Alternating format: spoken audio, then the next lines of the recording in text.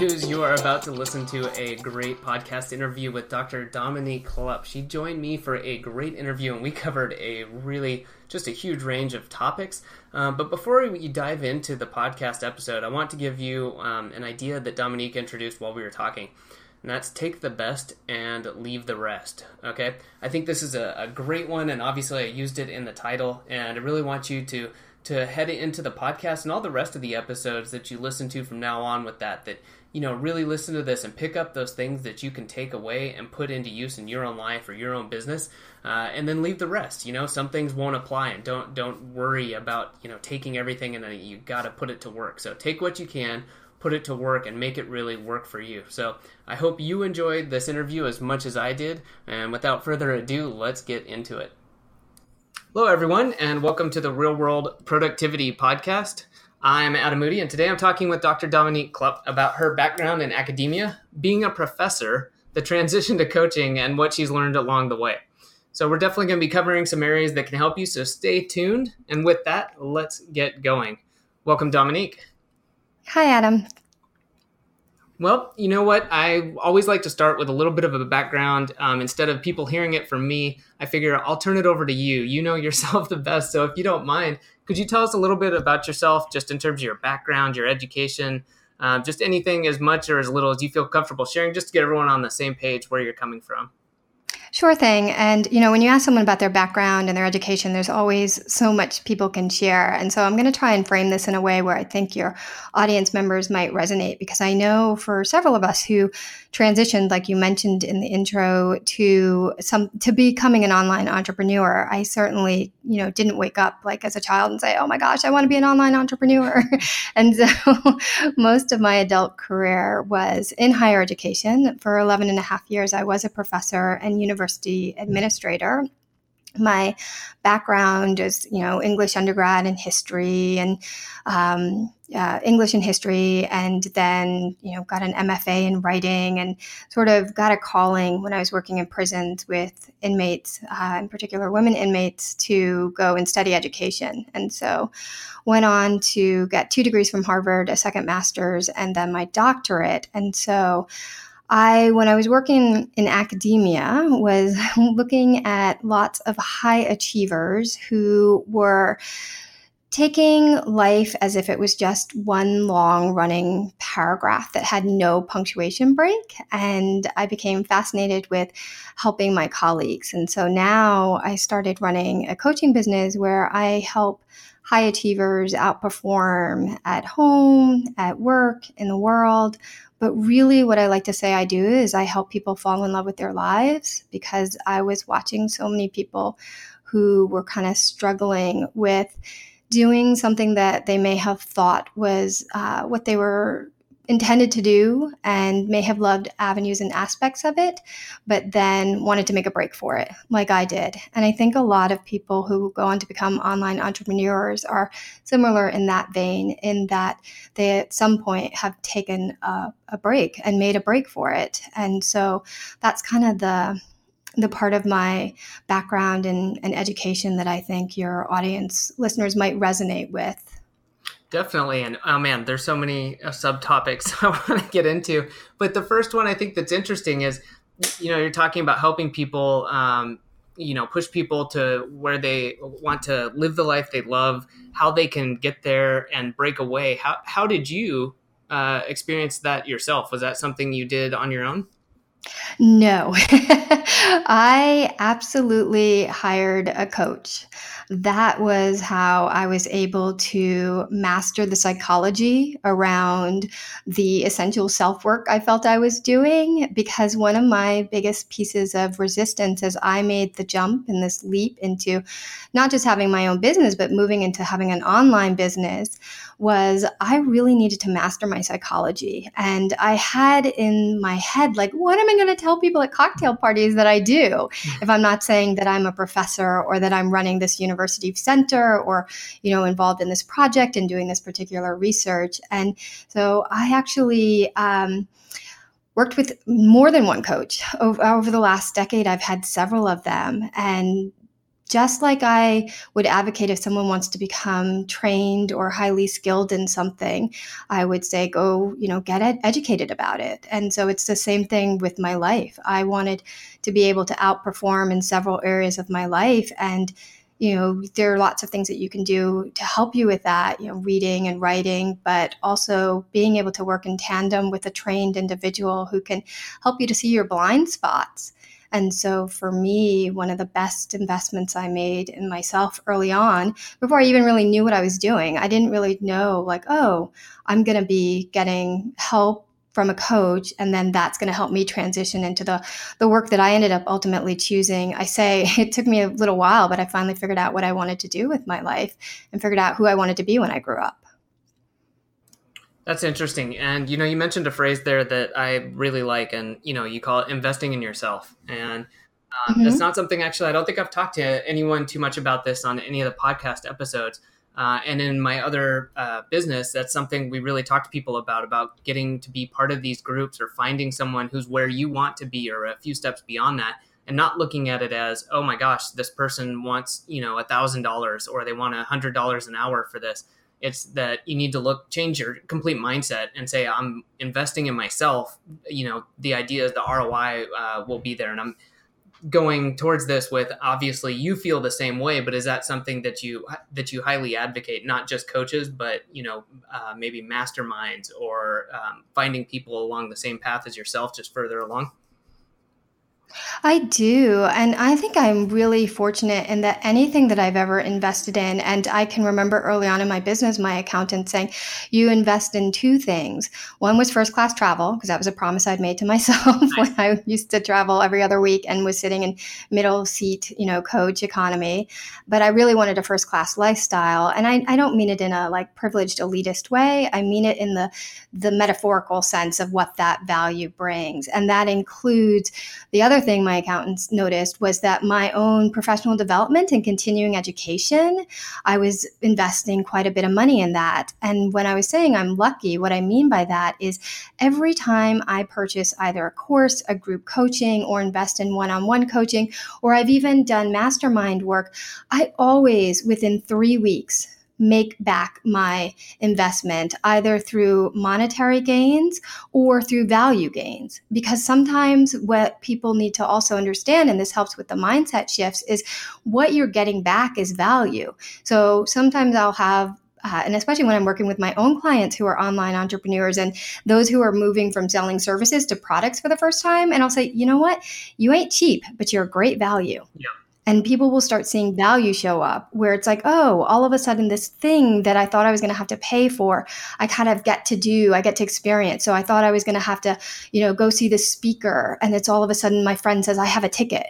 And, it's the coaching or it's the group work. It's being connected to other people in those networks, in those courses, that suddenly things start opening up for you. And so, yes, I am an advocate for investing in continuing education, investing in coaching, investing in masterminds. I mean, I was a professor of adult ed. So anything around teaching, learning, yes, I advocate for it. And that does mean spending money. Yeah. If you want a higher ed degree, like a degree in higher education, you spend the money on it, or you get scholarships or grants. You find a way to make it happen. Sure. And like you said, it's not just about money too. You're getting paid back in different ways. And the investment can be different too, right? You either have time or money.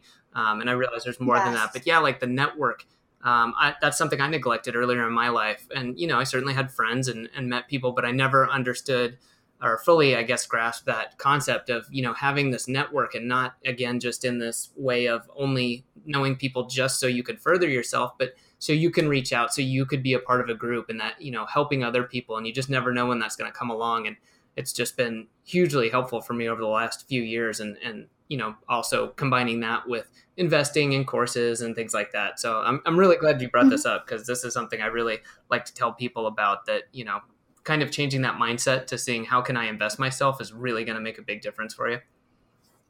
Yeah, I mean, you're optimizing your environment. So when you put people around yourself and surround people around yourself who can, like, because life is about growing ourselves up, right? And we do that in relationship to other people. And so it allows us to think of what kind of environment am I going to flourish and thrive in? And for many of us, that's a transition. Like, we've made some transition. So maybe we were working in a corporate office, or maybe we were teaching in a classroom, and now we're trying to run a business and we're doing it through avenues that are enhancing our skills and growing our skills, but some are skills that we don't yet possess. And those include not just tangible, like I know how to use this app or I know how to, run this program, but it's also about behaviors. Suddenly you surround yourself with people who allow yourself to change your behaviors. I mean, there's that great David Allen quote where he said, you need no new skills to increase your productivity, just a new set of behaviors about when and where to apply them. And that's something that you get through groups. And that's something that you get when you're working in optimized environments.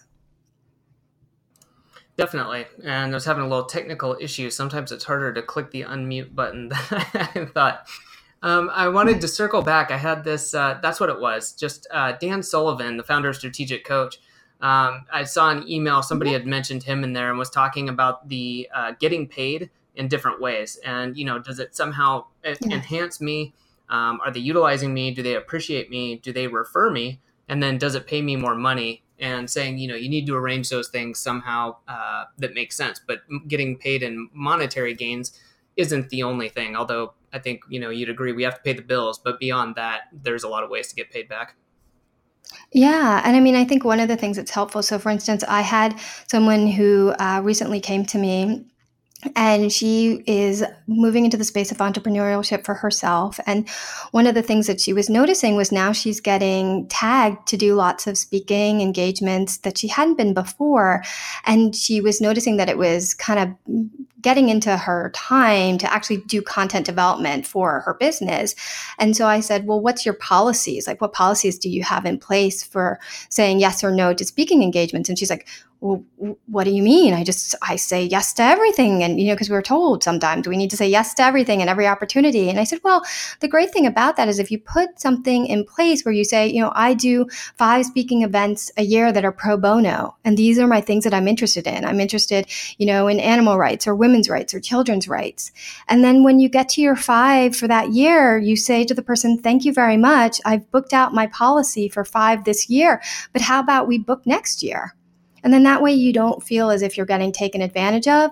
And you're also getting to still prioritize if monetizing your business and making money matters to pay the lights, then you're not feeling like one's at a disadvantage of another. Both can coexist. It can be a yes and situation. That's good. I like that because something I think we hear a lot, and I certainly subscribe to, and I think you would agree too, but saying no is really important, but that lets you say no without saying no. Like you said, what were you saying? The yes and? Yes and. Yeah. I like to coach my clients. There's actually no such thing as no. It's either yes, not right now, or something better. Gotcha. Maybe I'll get there someday. I think. And that allows people to set up healthy boundaries for themselves as well. Yeah. I think it helps. Yeah. In a lot of ways. I'll have to really think about that. I haven't come across that. I've been working on saying no for a long time. So now it may be time to say a little bit more of yes or yes and. Yeah, yes, and, or just not right now, something better. Like I'll often tell people who approach me for something that the timing isn't right. It's not a great fit in terms of time, but it might be a great fit in terms of like content or even personal development for myself. And then that can be I bet you we'll find ways to work together in the future and it'll be a something better. Good deal. I like that. Well, I'm going to circle it around a little bit. So we started talking. I definitely just wanted to dive off there a little bit and talk about that. But going back to your past experiences, have you had any what you would call formal training in productivity or organizational skills, or is this a type of thing that you picked up on your own? I actually have had formal training. I've had formal, informal, and then what I would also refer to as incidental learning around productivity.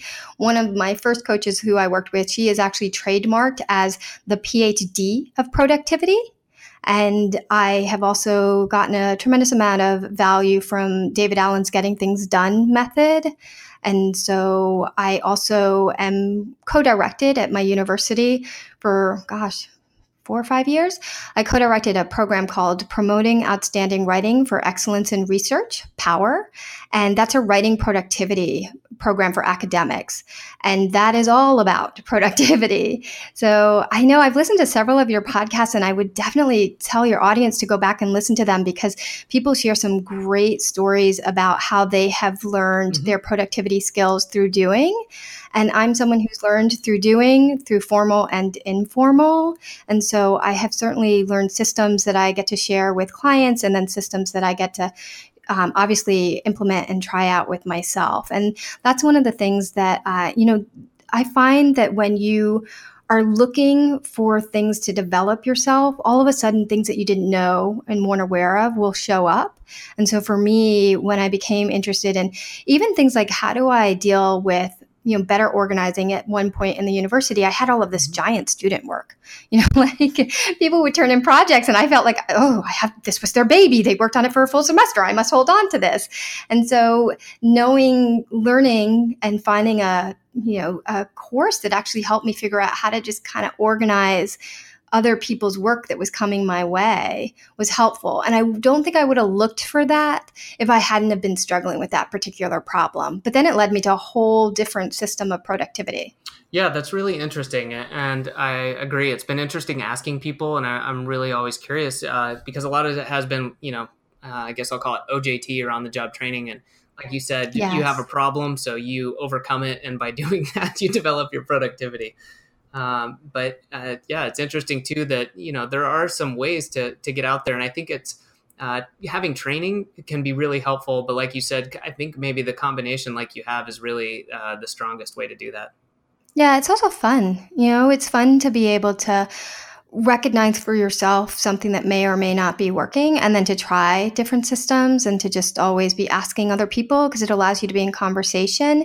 And I always like to tell my clients, anything that I suggest is just that. It's a suggestion. Like the answer lies within you. Like coaching is about finding it from within you. And so if I give a suggestion, it's just that. And then to always just keep the best and just leave the rest. And I find that works well with any systems that we're trying out when it comes to our being more productive. Definitely, because this is probably not a secret to anyone listening. If it is, I'll show you behind the scenes. Part of the reason I do this podcast is because I get to talk to so many interesting people and find out what they're doing to do things more productively, to organize, how they arrange things. And I've got my own ideas. I've got methods that work that I help other people with. But it's building these frameworks, because the individual way things work is different for everyone. I would never listen to someone who says you can only use Trello and Todoist. That's the only way to be productive. Run screaming from that person. Yeah, no, I agree with you. And I also think because just kind of what I know from Eric Maisel, who has written about like the creativity process, and he's, building on the work of folks like Mihai Csikszentmihalyi, the author of Flow and Creativity. And, if you think about his 6 stages of the creative process, so it starts with wishing, choosing, starting, working, completing, showing. Any single one of those stages has its own anxieties and thereby its own solutions attached to it, which means what may have worked for you at one point to get you productive in one stage won't work in another. And so having that level of self-awareness about your own processes can then help you with the structures that you end up ultimately putting in place. Because I think a lot of people, we think of levels of engagement. There's content, there's process, there's structure. And a lot of us stay at the content level. So we're about calendaring, scheduling, getting an app that works for us, but we're not really aware of our own process across various stages that we're in when we're implementing, turning, something that we've been working on that's going to get launched. That's a different process. That's going to take the different systems of productivity. And one of the things I've found with clients is when I can coach them around what happens at content level, what happens at, the process level, then how is your structure going to change as a result when they're with new products and new services and doing new things in their business. They can look back and say, oh, yes, that level of self-awareness. I know where I'm at when I'm incubating. I know what I need to be doing there in order to actually take inspired next action. Wow. Yeah, that's good. I'm partially quiet because I'm taking notes. So That's a high compliment. Thanks, Adam. yeah, no, that's awesome. Geez. Well, I'm curious. Can you tell us a little bit more about kind of switching from graduate school? I don't want to dive too deep into that, but you can maybe let people know that it's a trying time, or you can talk more about it if you want to, and just how you dealt with that transition and going into the academic world. And then again, I think the next topic after that will definitely be the transition into coaching. I'm just interested in a little bit more as how you kind of developed yourself during those times. Sure. So grad school was several years ago for me. I graduated from Harvard with my doctorate in 2004 and went straight into a tenure track assistant professorship position and also running the Texas Center for the Advancement of Literacy and Learning. So I had my first job out of grad school, the job I had thought I would have at the end of my career, which was running TCAL at the time was the nation's largest literacy resource center. So we had an operating budget of well over $1 million. We were on grants. Was managing a staff of 25.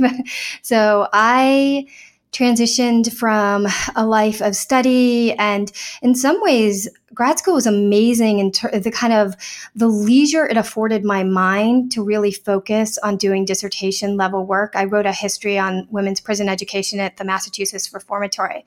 So my work was in the archives, and for 10 months I used to say I was in the archives and I was either dissertating or I was running. So those were the two things. I was working as if I was training for a marathon that I never planned to run, but I felt as if when I was running, all I kept thinking about is I want to get back to the dissertation. And when I was dissertating, I thought I want to get back to the running. So I know I set up that system for myself. And then once I became an assistant professor, all of the systems I had in place just fell apart. I moved within 3 weeks, taking on such a large, very privileged, like, oh my goodness, like, wow, was I kissing the stars saying thank you? And so grateful for that position. But there was nothing in my training up until that point that prepared me for the kind of lack of sleep that was going to come my way, the lack of being able to privilege my health. And wow, I mean, I was definitely running full speed ahead and, running on very little, I would say. And I wasn't prepared for that. Real quickly, I'm curious. Did you? I forget when it came out, but did you then, or have you since read the book Deep Work by Cal Newport? Yeah, I'm familiar with it. Yes.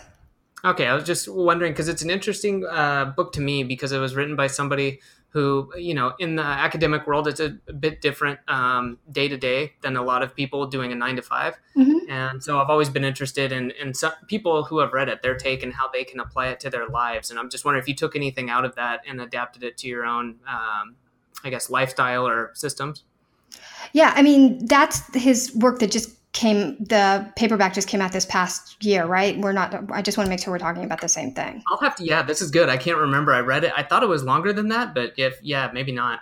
There's like, the So Good They Can't Ignore You. And so, but I mean, I think for me, anything that kind of, because the subtitle of that is Rules for Focused Success in a Distracted World. And so, yes, anything that kind of can keep you focused in on doing the right things. And it also reminds me of, and I know you've had another guest who spoke about the book Essentialism, the Greg McGowan work, doing the right things in the right order at the right time and not letting the noise get to us. And so I think that there's value in being able to dive deep and appropriately approach our work in a way where we're doing it in meaningful ways that matter. Mm-hmm. Definitely. And I just checked real quick while we were talking. You were right. I thought it came out like 4 or 5 years ago. It came out in 2016. So 2016. Okay. All right. My mental connection there to your time was off by several years. So still was interested in that. It's a book that's obviously had a strong impact on me. And I'm always interested, especially with you. I was curious to see how you would taken that information. Let me see. So we talked about deep work, and then to circle back to the conversation, you were talking about the rough transition. I think this is an interesting one for anybody. Whether you're, like you said, you're moving, you're changing jobs, it's a hugely disruptive time of your life. Do you have any advice for people who are going through this, or how do you coach people to get through these really rocky times while kind of maintaining their levels, their energy, their productivity, whatever it is?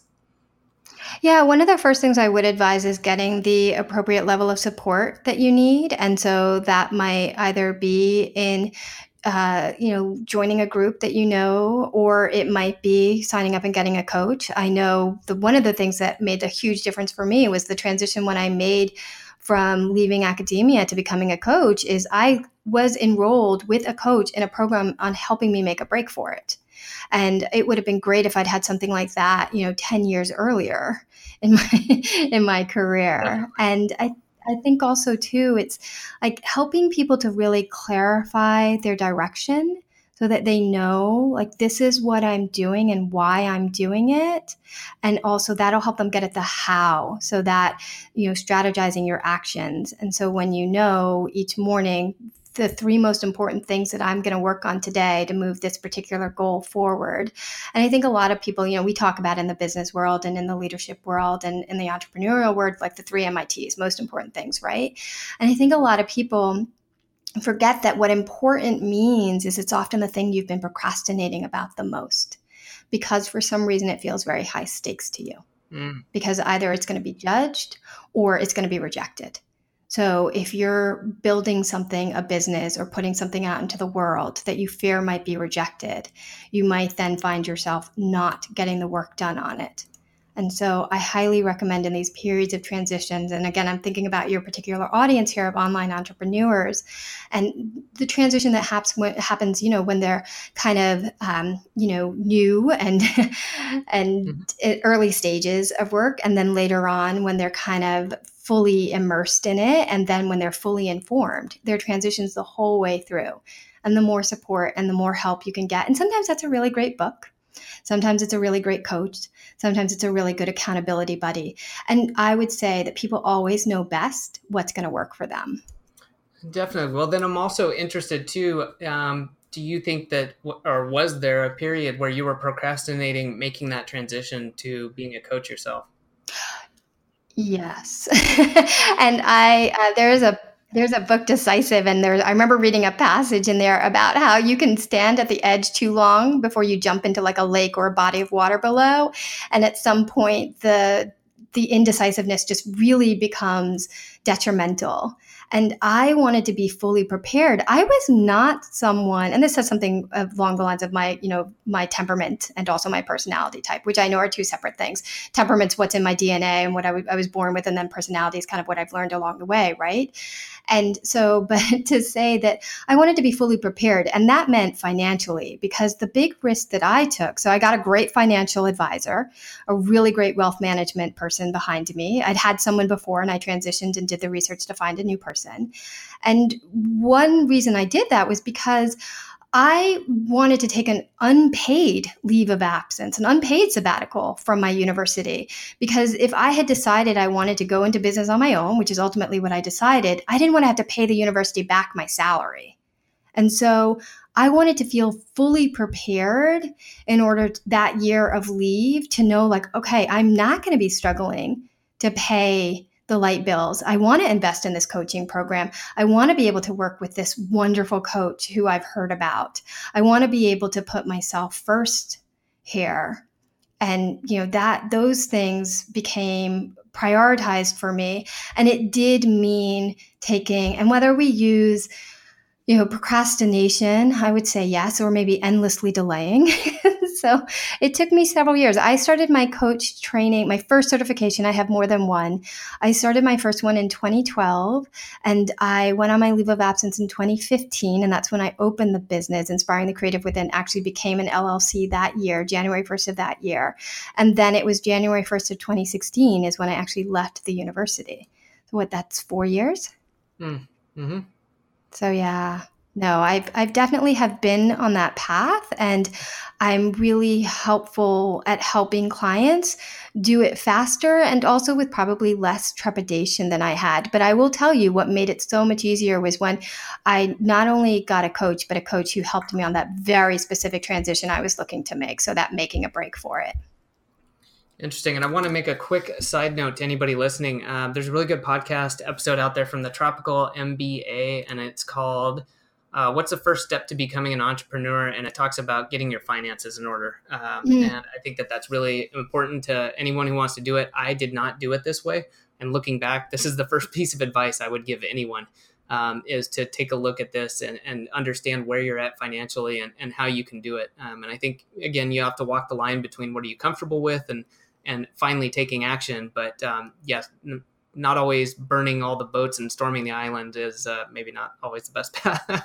Yeah. And I mean, it really does depend on like, what do you value? Like, so if some people really value stability and structure, and then other people really value fun and adventure and risk taking. And so I would coach those two people differently as they're starting their journey. But it's sometimes people are not having the level of self-awareness as to, well, I don't know what it is. Like, I think I'm a risk taker. Like, I thought I was a risk taker. I'm not. So, but I can see the gift in having, I love to have foresight, insight, and I think hindsight's 20/20. And so in order for me to have foresight and insight, I need to be planful in ways that might differ than someone else. Well, that's interesting to know. And this kind of leads into something I definitely wanted to ask you about.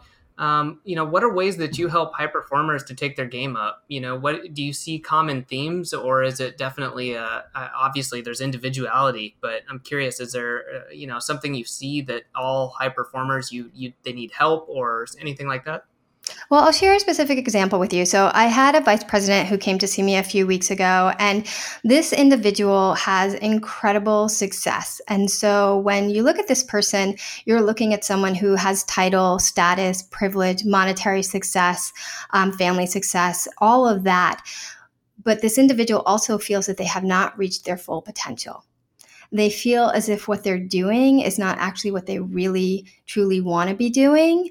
And of course, it relates to a business idea. They have another business idea that they've been grappling with. And so I often find that with high achievers, there's this level of, unhappiness or dissatisfaction. And both of those might be too strong words. It depends on the individual I'm speaking with. But they have a little bit of guilt that they're not like, oh my God, like it's an embarrassment of riches. My life is incredible.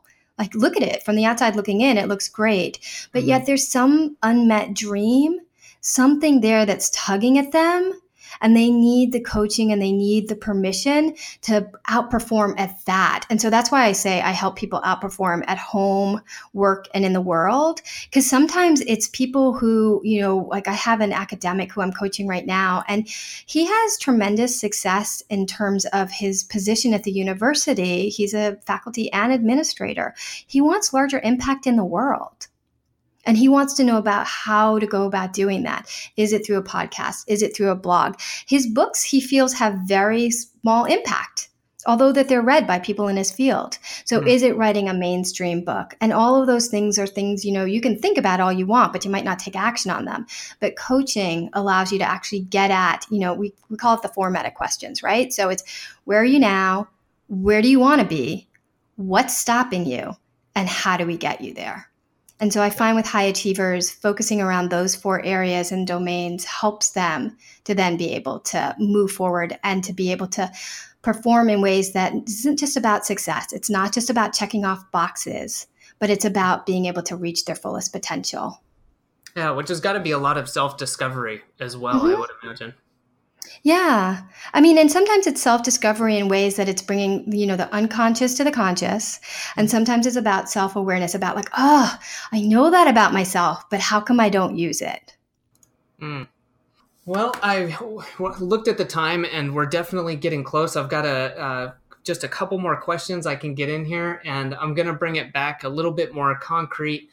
Because 1, I'm interested in this, and 2, I know everyone else is, and people just like hearing about this type of stuff. So if you can let us know, what tools do you find yourself using regularly for organization or productivity, whether it's journals or apps or whatever? What's some of your go-tos? Well, I'm a combination of pen to paper gal and digits to keyboard. And so I know you use Best Self, and I like Productivity Planner personally. And, what I love about Productivity Planner is it does kind of set things into most important secondary, tertiary tasks and weekly reviews and all of those things that research indicates are helpful for productivity. But one of the things I love about it is just this little simple thing. It has on the bottom of each page a productivity scale. So how productive did you feel today? From 0 to 10, like 0 being not productive, 10 being super productive, and what happened as a result. And I have to say that one of the things I find for myself and with my clients is we'll often give ourselves low level of productivity. But if you ask how busy we were and how much we got done on the list, it's like sometimes we didn't get anything done, but we feel like, oh my God, I couldn't have done a single thing else today. It's not like I was binging on something on Netflix. I don't even have Netflix. So, but I don't feel like I was productive. And so just having that little scale there helps me. And they also publish, it's Intelligent Change publishes that. And they do a 5-minute journal. And they say it's the journaling for those who don't like journals. Now, I love to journal, but it's like, 5 great things that I'm grateful for. And I think of gratitude in terms of things that I'm actually relieved about. So it's the 6 loads of laundry got done. I'm grateful for it. And it's then like 3 amazing things that happened today. And I love thinking about that because once I changed my mindset around my to-do list, instead of it's, I have to do this, I have to write this article, I have to prepare for this interview. I moved it from I get to, I want to, I love to. And so that for me, those resources like that help me actually turn things into that. And then just for apps like, Do List app with I love the today and the tomorrow and the life lists all being in one space for me. So what movies I want to see, what quotes I love, what books. And Unroll Me changed my life and my mother's life. So my mom, technologically, when my father passed, she inherited my dad's email because they'd always just had the same account, which shows you generationally where they're from. Yeah. And being able to use Unroll Me in order to help with her subscriptions and my own subscriptions does get me I have several different email accounts, 3 for my business alone. And I'm at, near zero with all, and some I'm zero and others I'm near zero. So I find that really great. And then one that I just been telling people more and more about, especially my entrepreneurs who I coach, those who are in your world of podcasting or interested in it. A lot of them have a dream, but it's not yet a reality. And that's something like repurpose.io, which takes your podcast and then automatically publishes it in video format on YouTube, or takes your Facebook Live. So I have some coaches I work with who they're doing Facebook Lives and it automates it and puts it right on YouTube. And so I think those sorts of resources and things are very helpful. Yeah. And of course, I meditate twice a day and that helps a lot. And I walk almost daily. And I practice something called Nishkam Karma meditation, which I love because it's union attained by action hardly taken. And so I love something where it's like, this is going to have tremendous value and it's going to change me and change how I think with any action hardly taken. So yeah, well, I like the exercise tip, and I think I'll probably start adding that in. That's a really good question. I'm a huge believer in it. I'm a runner, and I wasn't always this way. And I look back and I think, wow, just adding a little bit of exercise. You don't have to be an athlete. I'm using my air quotes for everyone who can't see me. But just getting out and being active has such a huge impact just on your day-to-day, hour-to-hour feelings. Yes, definitely. Cool. And also I like a shameless plug for repurpose.io from my end too. I just started using it. And so now you can listen to the podcast on YouTube. That saved a lot of time for anyone out there who's looking to repurpose information and get content out there, because people don't all consume it the same place at the same way. That's really helpful. So good one there too, Dominique. Yeah, especially for those online entrepreneurs who are going to change different avenues and want different ways to market or grow their business, to be able to think of things to repurpose. I think that's a great one for them. Definitely. Well, I'm interested. I know we're going a little long. Is it okay if we go for like 2 or 3 more minutes? Absolutely. Your time is mine. Awesome. All right. I'm curious. What's a daily routine or what does your kind of day look like in terms of a framework? What are the things you make sure that you do on a day-to-day basis? Yeah, I call them my non-negotiables because often when clients come to me and they're struggling with getting something done and they feel like, oh, I never get to what I want to. I'm like, well, what's non-negotiable? Like, what's something you have to do every day? And so a few of my non-negotiables are things like, and some of these I like to say I'm like, I like to say I'm woo light. So some of these people might be like, what? So one thing, I start my day with oil pulling. And oil pulling is, an Ayurvedic principle and practice of I use coconut oil in my mouth and swish it around for 15 minutes. It's supposed to detoxify. It's supposed to make, you feel better. It's supposed to help with skin, hair, nails. I don't know if it does any of that. I haven't tracked it. But it really does make my days start in a way where I feel like I'm doing something that already medicinally, medically is helpful, because for years I didn't do that. And I also, I start with yoga. I start with affirmations. I have an app that's an affirmations app. And they say if you say affirmations and you record yourself saying them, so this one allows you to record them out loud and listen it back throughout the day, that's supposed to help with your neural pathways actually believe the positive self-talk, because we have 60,000 thoughts a day, and apparently something like 80% are negative. So anything I can do to already help that inner voice become my inner mentor. And I do try to walk. I'm an avid walker, but I'm not just like a 30-minute walker. I try to do like a 10K a day. Nice. And I live in Texas. So this summer has not been that great because it's been blistering hot, and that just, makes it a little harder. But I'm just someone who, like, I will build my days around having 90 minutes to 3 hours sometimes to be able to walk, because I use voice recorders, and rev.com allows you, they have an app and you can be recording. So I can record as I walk. I mean, I have clients who write books this way. They just record it using Rev and then send it to Rev, and Rev transcribes it for them.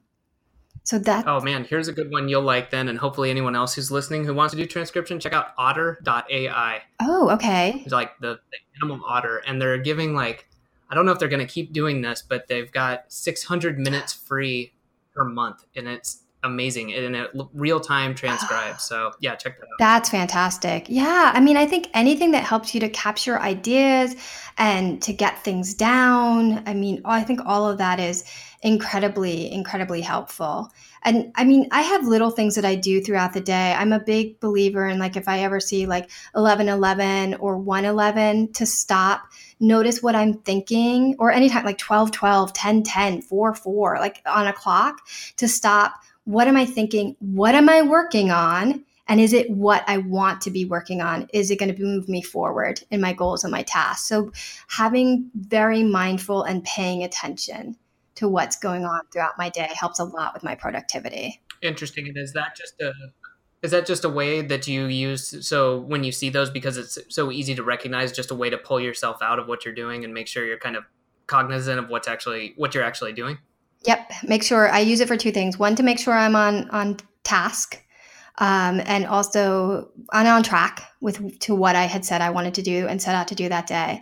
And also to just check and see, what am I thinking about? Am I thinking about thoughts that are in the realm of, like, I can do this and I've got this, support is all around me, like my vision is clear. I just want to make sure that I'm always living in a space where I feel highly positive. Because I'm one of those coaches, and I think there are a lot of coaches out there that believe that the work that we do in order to help other people, we ourselves need to be pretty clear vessels. And so that means being cognizant. Interesting. I think that's a really good idea. Well, it is time for the last question, and I love asking this. This is one of my favorite questions. But what book do you recommend the most to people? Okay, so I love that you asked this question of all of your guests. Of course, I brainstormed, I think, 11 books. And so, and I will not share all of them. So you can send it to me offline or on the side, and I'd still love to see it. So, but yes. And of course, this question made me go back and I reread like all your show notes to be like, oh, which ones do I need to read still? And so I recommend that. I think this is a great question that you asked. The first one that I recommend to folks is The Exquisite Risk: Daring to Live an Authentic Life by Mark Nepo.